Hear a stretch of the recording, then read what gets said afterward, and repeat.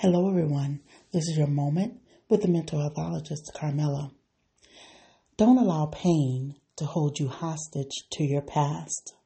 Oftentimes, when we're experiencing pain in our present moment, it will have us reflect back to our past moments, which is reasonable and understandable.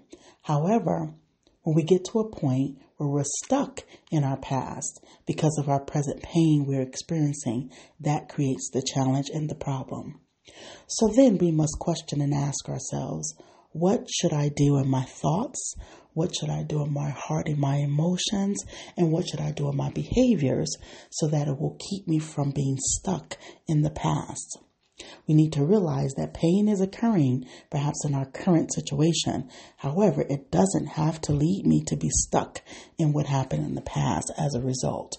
I need to allow myself to continue to heal and allow that healing process to continue in order that the pain will no longer be an issue in my present moment and it won't send me stuck and back in my past moment.